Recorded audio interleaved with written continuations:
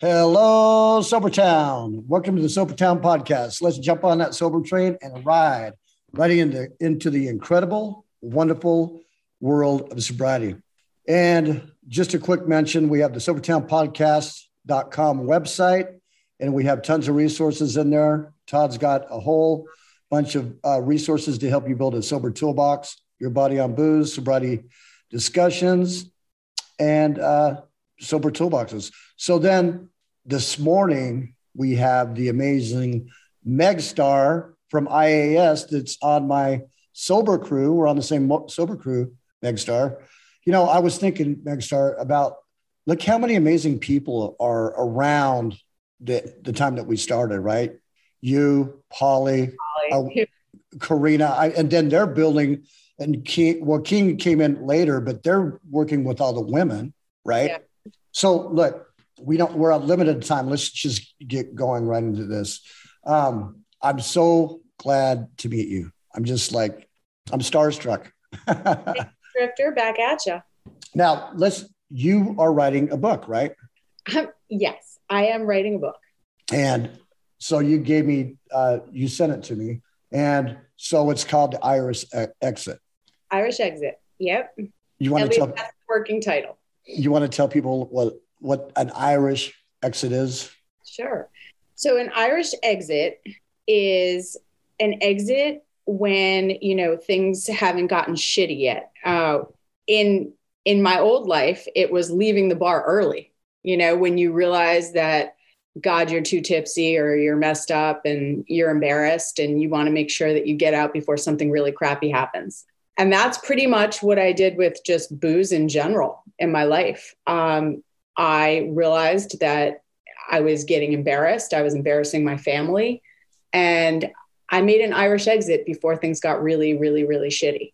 So you mentioned this in the book about that your Irish exit is also you exited into your sobriety, right? Before it got too bad.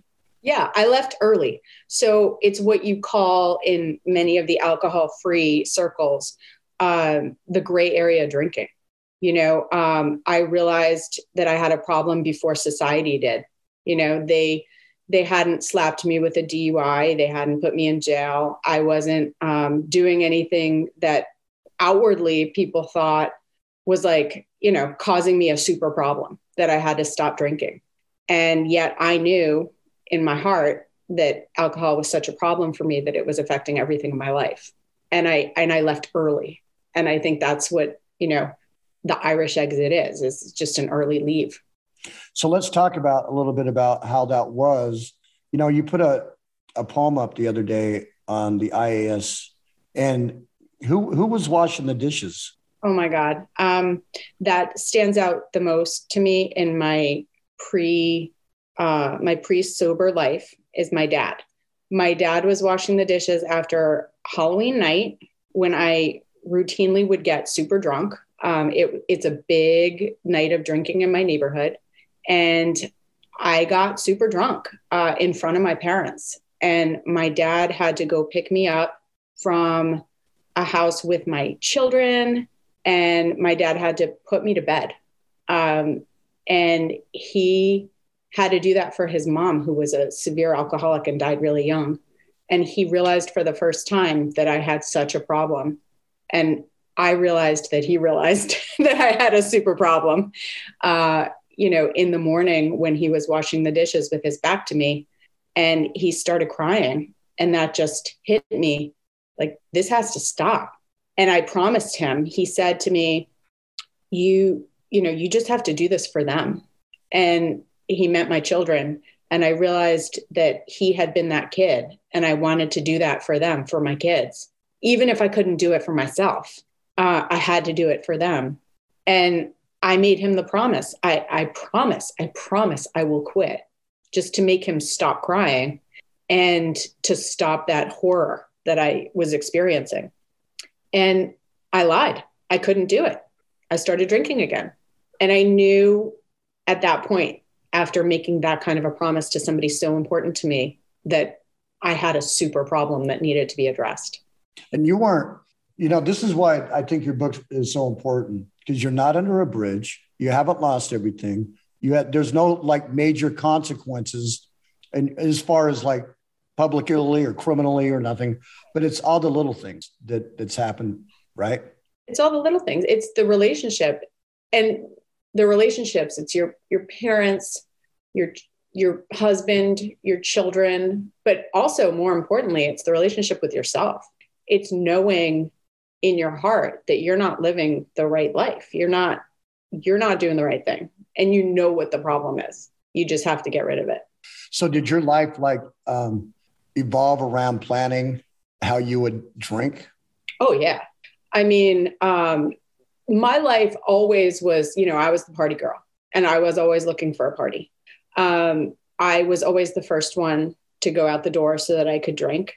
And once I was at the party, I thought I was enjoying it, but really all I was thinking about was, when do I get to go drink? When's my next drink?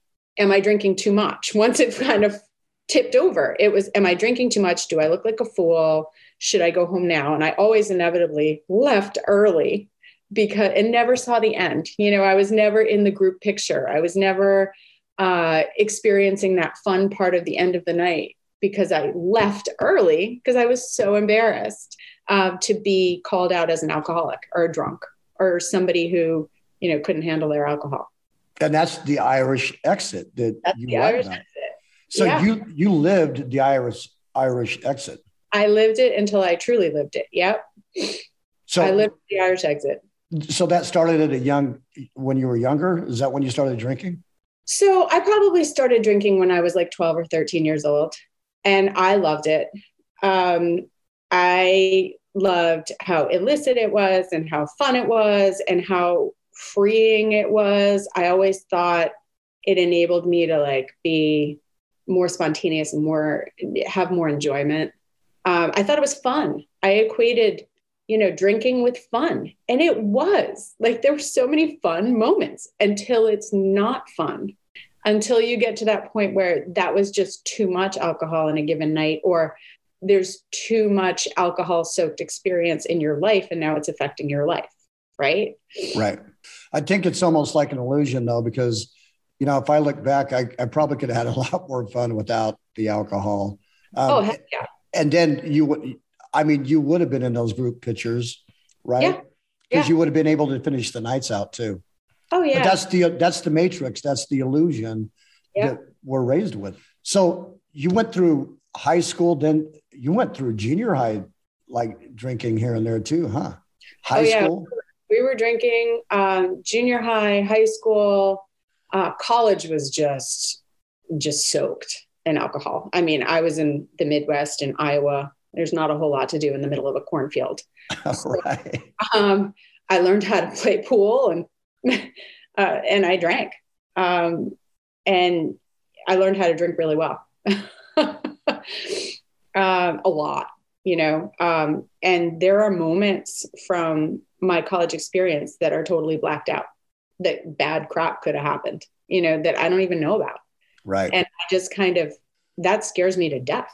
So here you are, you've been drinking all your life, but you ended up, you're successful and you have an amazing marriage, it looks like, and, an amazing family. But you're living with this dark secret, right? How that drives you to the ground, doesn't it? Oh yeah. I mean, I got a master's degree in education. I was a teacher. I was relatively highly successful. I mean, you would say that I was like at the top end of highly functioning, if you will. I have a marriage that's lasted almost 18 years and 4 children who are accomplished. You'd think that, I was doing great, but there was this underlying thing in me that, I was always just waiting for the next drink. And I was a slave to that. I really was, I wasn't in control. Yeah. And you mentioned in here that whatever you were doing, you were always just like waiting for the next drink. So your life literally evolved around planning for your alcohol. I mean, because you mentioned you can't even have a dog because it would like mess up your drinking. Right. I mean, having 4 kids in 5.5 years and raising them, it's busy and stressful in my family. And I wanted to have a dog for my children because I knew that they needed it. All of my kids are relatively needy in different ways. And I knew that a dog would help out, but I couldn't add anything to our house just because I was keeping people alive, and I couldn't add anything extra in terms of responsibility because I was just surviving. I was getting the dishes done and making sure there was food on the table and, getting them where they needed to go. But there was nothing extra that I could give to them. I had nothing left. Alcohol was stealing all of that time from you, really. It was stealing time, huge amounts of time. The second half of the night. I mean, by the time I sat down on the couch where I would go to drink and watch television at the end of the night, and those hours were gone. I mean, the hours of tucking my children in and that special time that you get that you'll never get again after they're gone, I was losing all of that. Those hours, and really when you add them up, weeks, months of my life were just gone.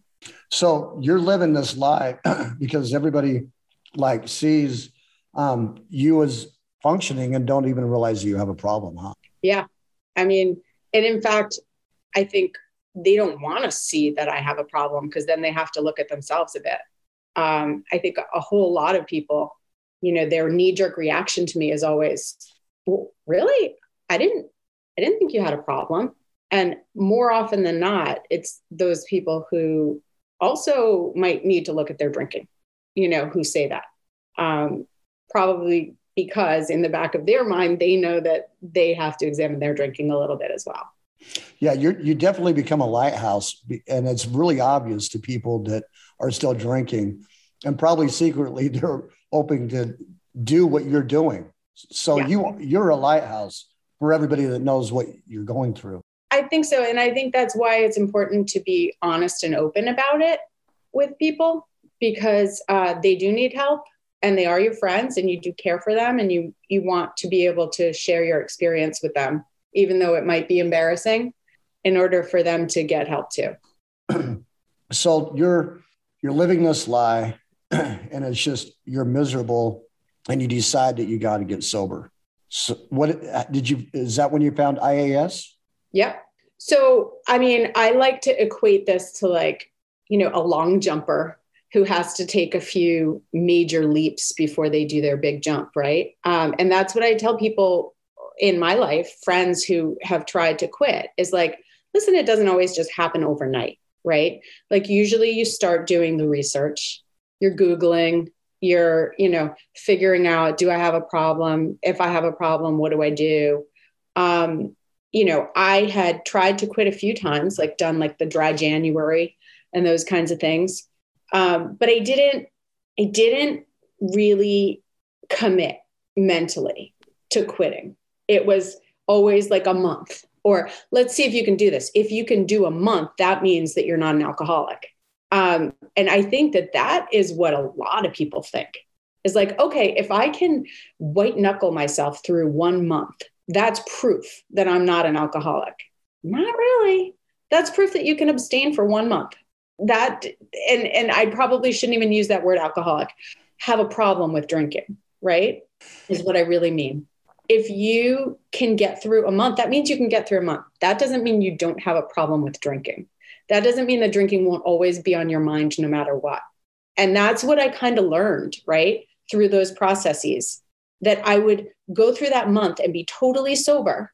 And then I would have that terrible night again. I would go back to drinking and I would be out of control again. I would be fine. I would moderate through 2-3 weeks. And then one night I'd just blow it out again and be embarrassed. And I'd realize, no, you're always going to have this problem.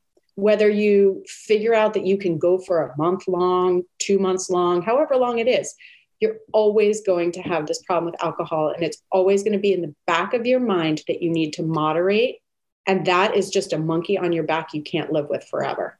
And how hard is planning, moderation? Isn't that it consumes your life? Not only is it what I realized after I stopped drinking is not only is that cycle just a massive cycle of shit, right? That you're just going to be caught in forever if you moderate, if you try to moderate. But once you finally do come through the other side, after like 2-3 months, however long it takes you to white knuckle through to like that other side, your relationships, what happens when you go to a party and you're not drinking, are so much richer and deeper because you're not worried about when's that next drink coming. You're not focused on, can I go to the bar again? You're actually engaged with those other people who are your friends, your family. You know, you're listening to their story. You're making great connections, and you don't have something in the back of your mind the whole time. Well, you mentioned even with your parents coming to visit you. Yeah. I mean, you would even put that on hold because they interrupted your drinking, right? That is honestly one of the greatest gifts that I've gotten from being sober is I can now have a rich, deep relationship with my parents, because beforehand it was all about hiding. It was about hiding, being upset that they would come to visit because it meant I needed to stop drinking. And I wanted in like one part of my brain for them to come and be with my kids. They live in Boston and we live in New Jersey. And, you know, when they come, it's amazing. My kids love them. They're great grandparents, but it meant I needed to stop drinking. And that got in the way so badly that I didn't enjoy their visits. And I would wait until they would go back on Monday. And on Monday night, my husband and I would drink like no tomorrow.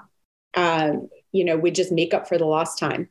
And I found myself just waiting until they would leave, which is awful, you know. And now I don't have that. And it's such a gift in sobriety to have my parents back, this relationship that I care about so much. Yeah, that's just amazing. I love the relationships. Alcohol steals everything. And when we quit drinking, we start getting it back. It's just amazing, the relationships we get back. It is. It is. And then, so you're trying to like, you tried a few times and you couldn't get sober. So I tried a few times. I don't think I ever made it through to like, you know, I'd do like the dry January, and on January 27th, I'd give in. All right. But I did put a lot of tools in place while I was doing that. So I started with hypnosis one time that I tried to quit, which gave me this recording that I now use almost every night. I was interviewed by the hypnotist, and he basically asked me, and it was one of the first times that I was truly honest with anyone outside. You know, what do you want to gain out of this? And I told him I'm drinking too much. I want to rein this in. And I don't want to do it in a painful way.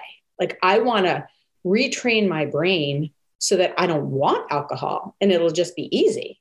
Well, it turns out it wasn't easy, but it did make it easier to do the hypnosis before bed, which would embed in my subconscious ideas about how much better my life was without alcohol and how alcohol didn't help me at all.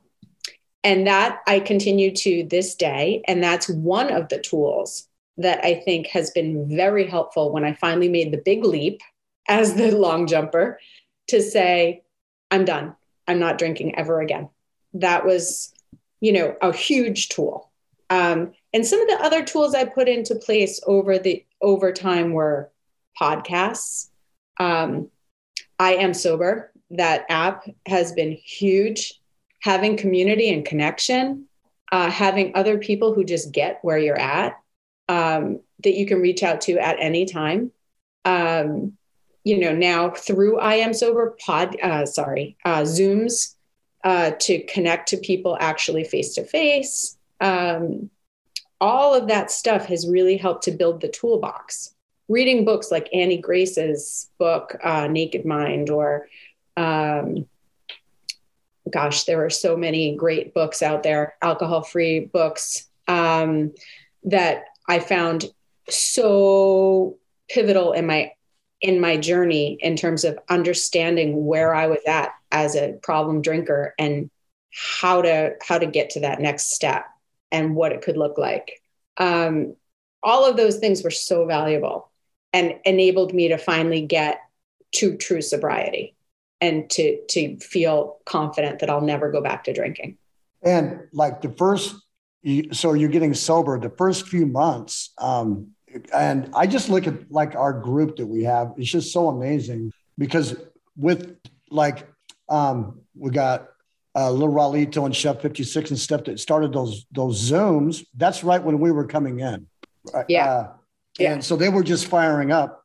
And then from there, just everything we got SoberTown that's been built. We have all these other things. And now I'm looking like the people that are like 6 months or so behind us, they're building on what's already been built. And they're even making everything stronger, like Steve K, A-Rod, Dry Mountain Mama. Her first Zoom, she was crying and didn't even want to turn on her camera. Now she's doing podcasts in her own Zooms. That's how much building is coming out of here. But like when you first got into IAS in your first months of sobriety, how was that like?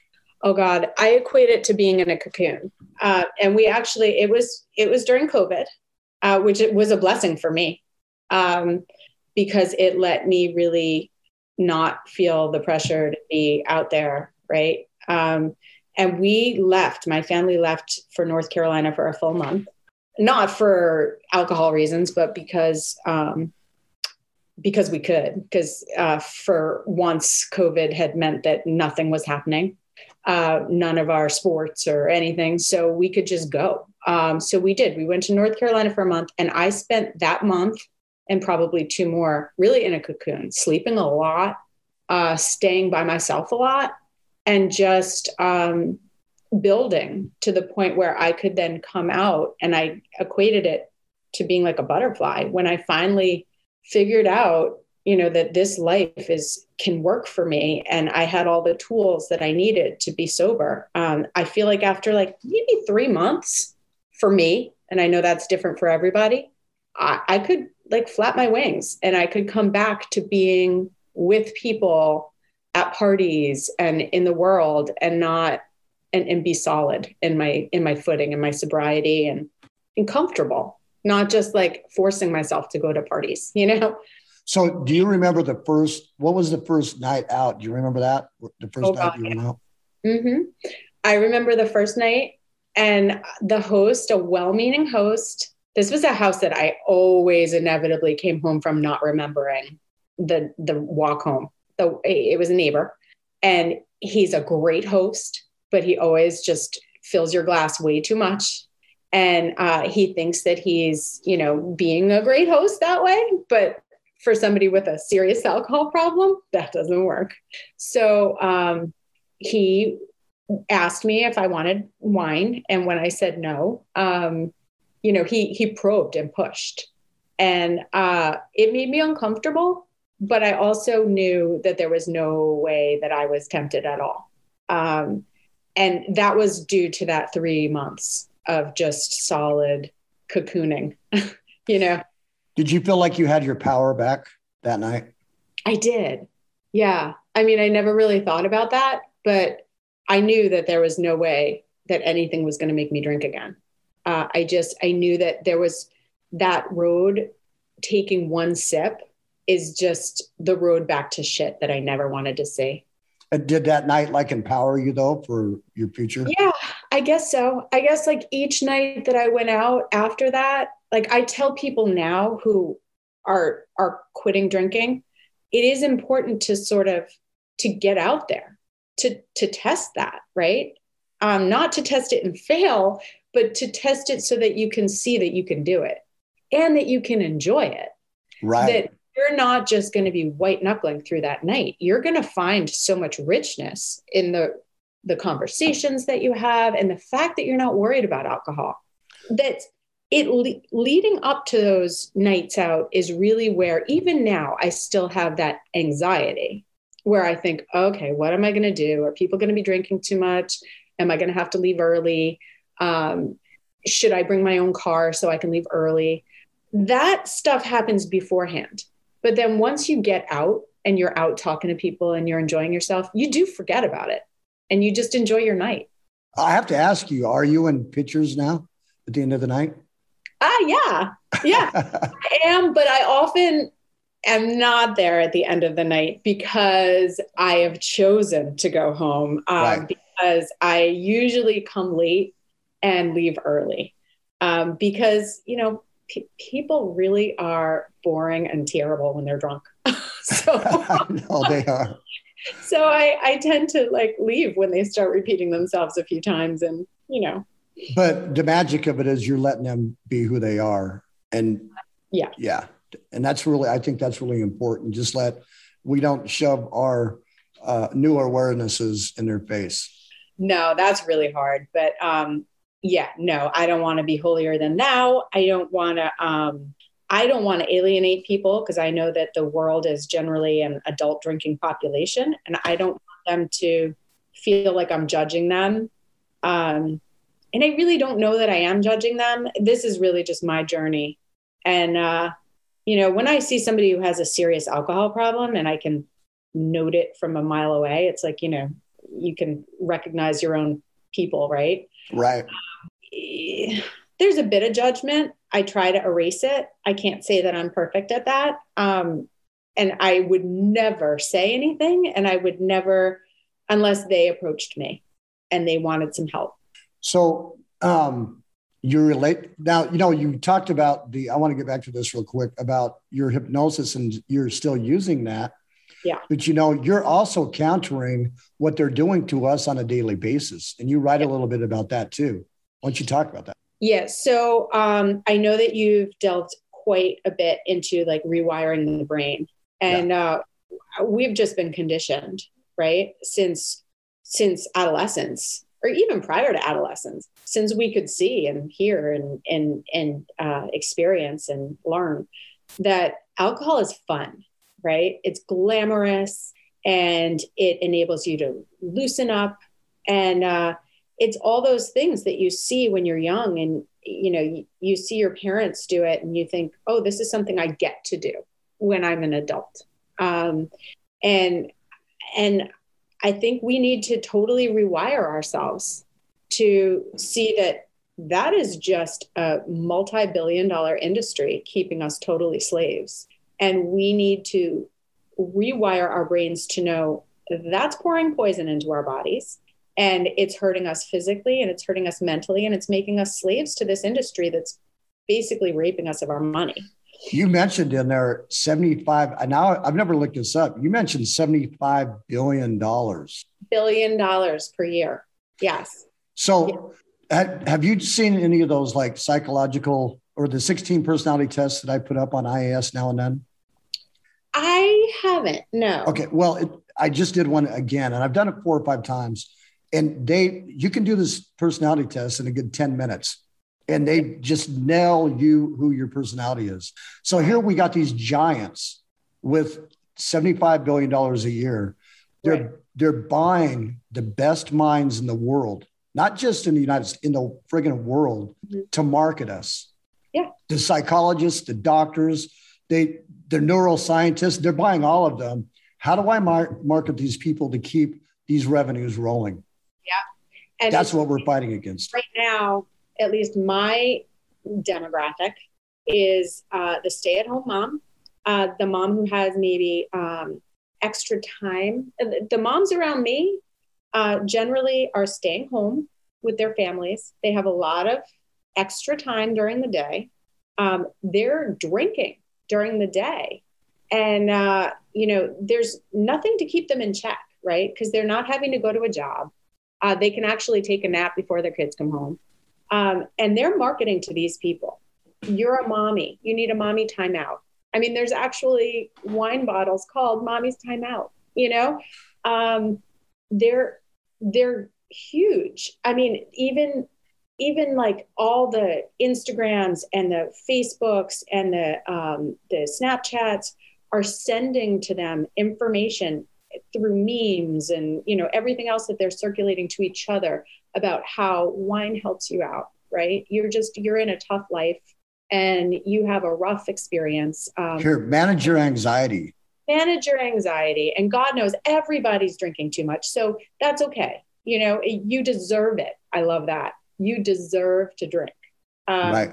So, and that's what they're seeing. And so they think it's normal. I saw an advertisement for a wine glass holder that goes in your shower, right? Dear God, what fresh hell is this?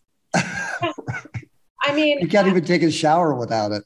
Yeah. And once you stop drinking and you kind of like do rewire your brain to step out of the matrix is what I call it. Once you step out of the matrix, you see it so clearly. It's so obvious. One time I was driving behind a car on vacation and I saw this, like, what was it? It was like ices, right? Like it looked like those little icy pops that kids drink, but it had alcohol in them. Those are like the new thing that they're marketing. And I took a picture of it. I shouldn't while I'm driving, but I was like, this is the work. Like they're one step ahead of us, and they're hooking the kids and the moms and really everybody. They're finding a way to make it into the fabric of your life. Hound Girl went on a rage one time because they put this in yogurt, with kids eating yogurt and stuff, right? Alcohol into the yogurt. She was just furious. And they'll even tie it to like health and wellness. I mean, you're going to right. yoga parties, right? That also include wine. I mean, there's a spin class down the street from me where afterwards they all go to the bar and drink. It's like, I forget what they call it, but it's like wheels and whiskeys or something. It's like, it's wild. Everything revolves around it. Everything revolves around it. So you have to go back and like hypnotize yourself at night so you don't get caught back up. I don't get caught back up. And, the side effect of it was that this thing helps me sleep too, right? Like it gives you this deep, deep sleep. So that worked. But I love that it helps me to retrain my brain. And I did do some research on how that works. And I'm no scientist, whatever, but I Googled and I found that you can go and get like a generic online hypnosis. I think there's a variety of them online available for alcohol cessation.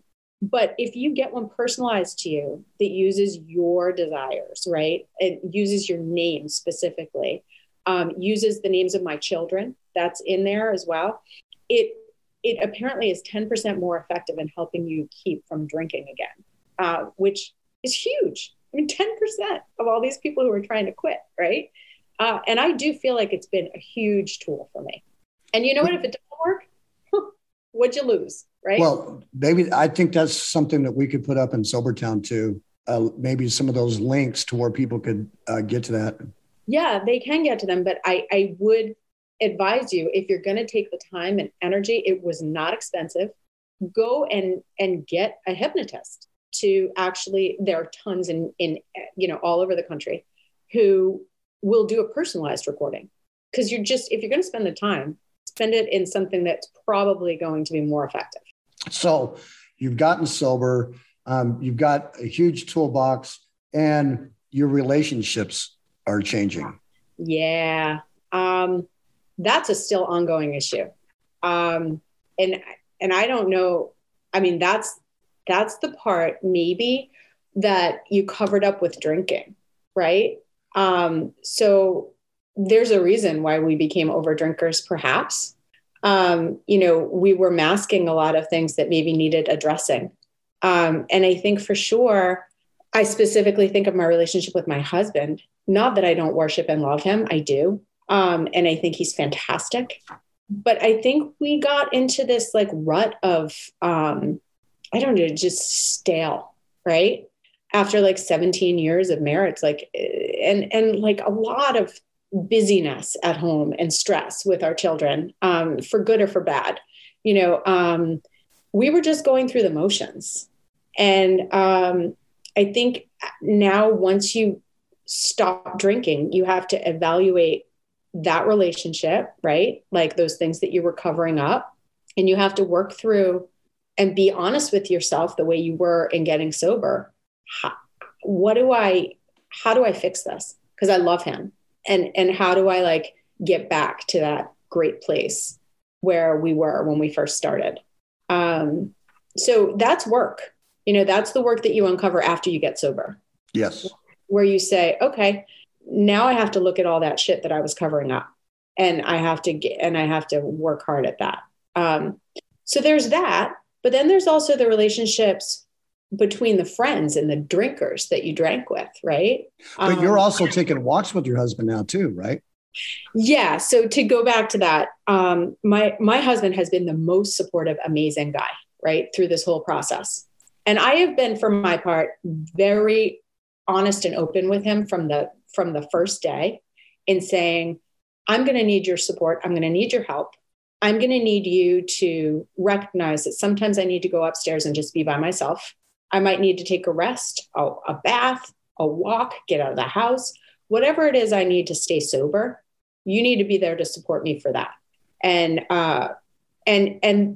since that, he has done all of that for me. And then we needed to relearn how to be a couple again, because we used to just drink wine at the end of the night together. And that was our connection. That was our adult time. Now we actually take a walk every day in the morning with our dog, 5 miles a day. And it gives us opportunity to talk, and we're healthy. I lost 26 pounds. Oh my gosh. Wow. Yeah. How cool is that? 5 miles a day. 5 miles a day. So, with the dog that you didn't have time for. With the dog I didn't have time for. Everything is better. Everything is better since sobriety. So let's talk about your kids too. Oh yeah. So I was already losing my eldest daughter. She had seen way too much. She was very connected to me in that she would feel what I felt, right? And she knew when I was drunk, and she knew she was so hypersensitive. If there was like too much alcohol, she would say it, Mom, you're drunk. And sometimes I wasn't, but I was, even she was so aware of the alcohol issue that she saw it. She was embarrassed by it. She was afraid of it, and she told me later after I got sober and was sober for long enough that she could count on me to really stay sober. She told me that I used to be mean to her when I was drunk, and that crushed me. And I really don't remember it. I had so many blackout moments that I don't remember being cruel to her, but I probably was. So she's having some healing with you because she's able to now talk this through with you. Huge. Yeah. Huge. I've seen her. I mean, she's a tough kid. So she's still going to have some issues, but I've seen her do like a 180. Once she could really, and it wasn't overnight. I feel like it was almost like year one that she could trust. Once she had trust, it was like a 180 in our relationship. And we are just so much closer. Amazing. If for that reason alone, getting sober, bringing her to a better place in her, young life, where she could trust her mother, that's huge. I mean, look, you got sober and you're changing everybody's life around you. Everybody's life. Your husband, your kids. Yep. And my husband doesn't drink nearly as much as he did. I mean, he still drinks, and that's a challenge for me. Not because I worry about sobriety, but because I'm like, really, why? But again, I don't want to judge him. This Miss and Shiki just did an amazing podcast on Partners That Drink. It is, first of all, they're both friggin' hilarious, right? But it's just so much good information in there. Yeah, I got her. I saw that come up on that, and that title was like, oh yeah, I need to look at that. Yeah, I mean, I have so much to unpack here, but and with all your kids, your oldest daughter, but now you have time as a mom. Oh God, yeah, time, focus, energy, and sometimes like that fun that we were chasing with the alcohol. Oh, I want you to mention this. Yeah, that fun to me is no longer. Maybe it doesn't even really exist in my life, right? That uncontrolled fun. That's no longer anymore. The illusion of fun that we're from the Matrix we got to have fun. That illusion of fun. Oh my God, constant. And I don't maybe have that anymore, but what I have instead is this joy. And I say that because it relates to my children. Sometimes I feel just pure joy, just being around them or doing something like like last night, laying down with my son, putting him to sleep and feeling how soft his young face still is. And knowing that I was not experiencing that at all. Like that was the lost hours of my life. And now that joy is so profound and so much more important than fun to me. And that's what I get from, from my children now. And that's what they're getting from me. They're getting me present there, enjoying that and spending that time with them that I never had before. Sleepovers, you mentioned being there for sleepovers. Oh God, I was always drunk at sleepovers because, children in your house, that was like an excuse to just, first of all, you weren't driving anywhere, so you'd be home anyway. So that was an opportunity to just drink 2 bottles of wine. But I would never see how that sleepover would evolve, what the kids were like, I would just kind of ignore them. But now I got to see, my kids interact with their friends and see who they are when they're outside of the house or when they're not with me. And I found that I really liked them, that they could be really good kids. And, that would never have been in my world. That would never have happened for me. And then your relationships with your parents. Oh God. Has changed.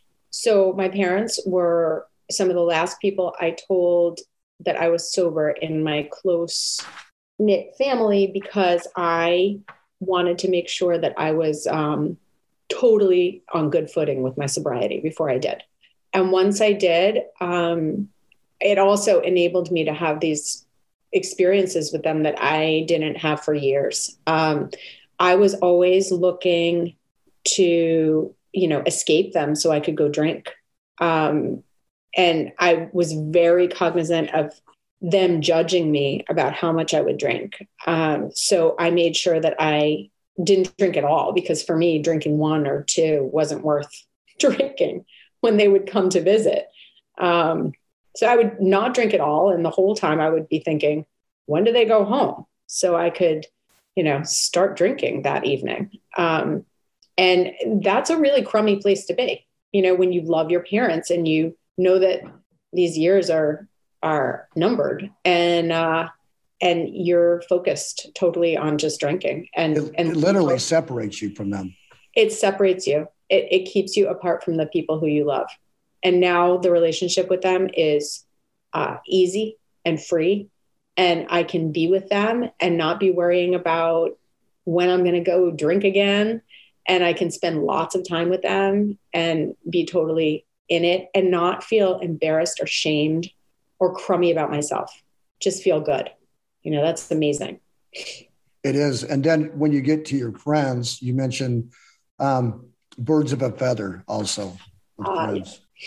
Yeah, that's a big, I still struggle with that right now. So I have a big group of friends who are almost like this, like adult sorority. I guess I'm never going to be able to show my friends this. No, it's so fun. But I mean, we can love our parents and be honest too. Yeah. So what tied us together, I think, was mostly the big party, right? Like we were all like big partiers. And we go away together, and we, we're an awesome group of people, like supporting each other wonderfully. But the bad part is the drinking. There's a lot of drinking, and it's during the day. Everything revolves around alcohol. And whenever we would go out to dinners or whatever, it was always just a whole lot of alcohol. If we would go away for the weekend, it was like spring break part 2, 3, 4, with 46, 47-year-old women acting like crazy. And I've had to separate myself a bit from that group. They're very understanding. And if I were 23 years old, I don't know that I wouldn't be able to continue with them. I think I would have to make a clean break, because I don't think 23-year-olds would understand that somebody's getting sober and be able to live and love without feeling judged. But I think my crew at 47 now kind of gets it and has been open and understanding enough to say, okay, this is your journey. And some of them have even come to me and said, I need some help too. That's amazing right there. I love that.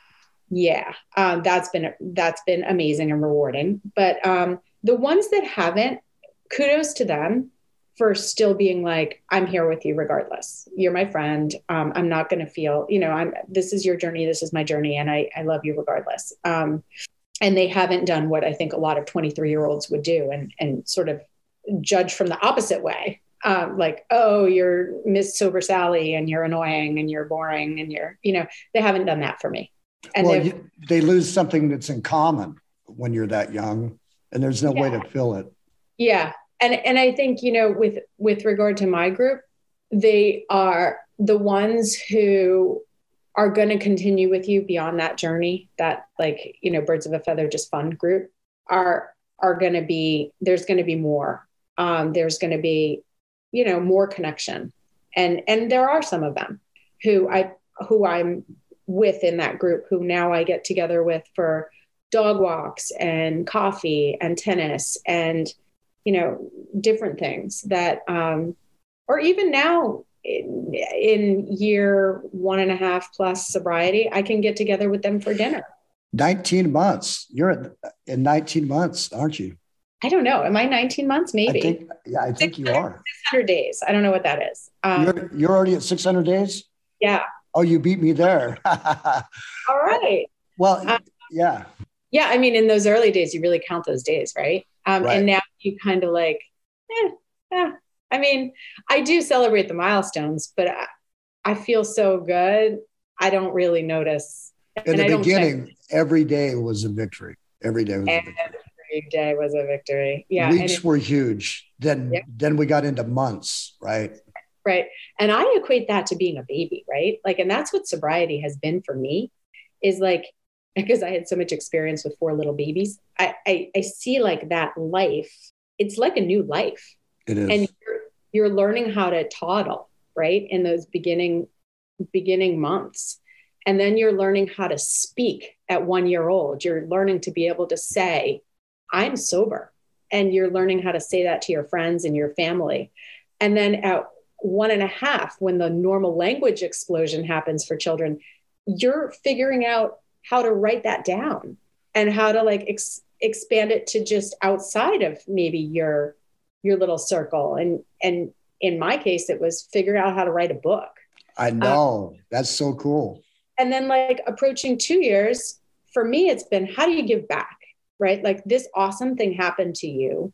How do you give back to other people? And that I've done with, the relationships I have personally who have reached out to me and want to get sober, but also what's next? What's your next step in this journey? I think a lot of people miss this. That's really important. They don't realize that they start out by giving back to their family first. You're giving back to your husband. You're giving back to your kids. You're giving back to your parents. Right. And so that starts first. And then your friends are seeing this. And then some are coming to talk to you. Then you start giving back that way. And then as you expand this, and eventually, I'm sure this book is it's amazing what I've read. I mean, I got stuff highlighted through everything that I've read. And I was telling you that one day, how I look for quotes with Brene Brown, Mark Mason, and all that. One day we'll be looking at quotes from Megstar quotes. I love that. I love that idea. No doubt. See, I've got 19 minutes left before you. Yeah. We may have to do a part 2 here. Megstar. I love it. I'm so honored because I really don't feel like my story is Well, see, you know what? And I've been told that before. Oh, well, my story is just blah. But here's the thing. Your story is so freaking important because there's so many hiding behind their in these houses thinking, well, I'm just not at that bridge or under that bridge and I don't have consequences.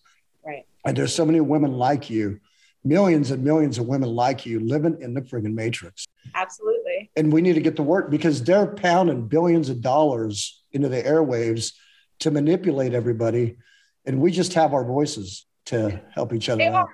I mean, is it just me or do you see a shift too? Is it because we're living in it? But I feel like there's like some subtle shift, maybe even in like the generation below us, like the millennials, like getting it, right? Like realizing that they don't like alcohol is their parents' drug, right? Like I'm kind of seeing that a little bit where maybe it's because they're constantly on like Instagram and social media that they have to be careful not to look drunk or not to, I don't know. Well, They're if you look around IAS, we have a lot of young people in their early 30s. Todd, who writes out of Australia, a lot of this stuff for SoberTown, the modules that he's building, where we're building an education center, he's in his early 30s too. yeah, My son, who's just getting sober, he's 33. right. Yeah, I think there's a shift, and Todd believes that pretty soon, one day, there's going to be a huge turnaround with this. Well, I do feel like it's like the cigarettes, right? It's like the cigarette industry where now you're basically, a social outcast if you're smoking in many settings, where I feel like it's going to take a long time, but maybe alcohol will go that way, and I'm quite hopeful.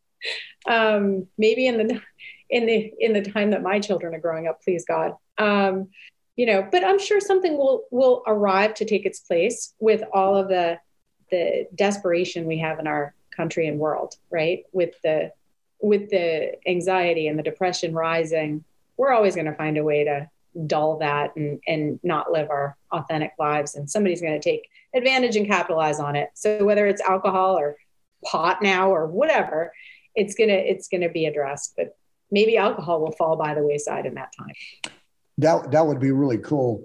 Right. I mean, I still have so much more, and you have to go like in 15 minutes. I say we do a part two because there's so much more here. No doubt about it. Your life will be different. I mean, and you talk about that, and your life is just not even the same. No, I consider my birthday, it's on my amazing necklace that my girlfriends gave me, that has 525. I don't know, when was a year and a half ago. I've lost track in COVID. That's my new birthday because I'm honestly a new person. Yes, all the things that led up to my current life are, part of me and they make me who I am. But I feel like a new person. I feel like I was totally reborn. Once I sort of took back my power and got sober, I feel like a different human being. And reading your book, I just was so inspired because you've shined a light on all of all these gifts of sobriety that you get. I mean, it's just amazing.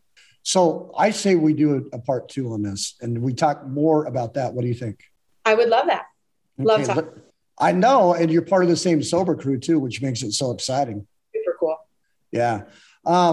So do you have anything that you would like to just tell everybody right now before we close so you can go do what you got to do? Oh my gosh. Yeah. I mean, I guess if you're that person who's like questioning whether or not you should be getting sober, I've never looked back. Like there are moments when I get that pang of like, oh God, why did I have to do this to myself? Right? Like, why did I have to make this difficult decision? I didn't have to do it. I wasn't being forced. Why couldn't I just have that glass to celebrate New Year's Eve?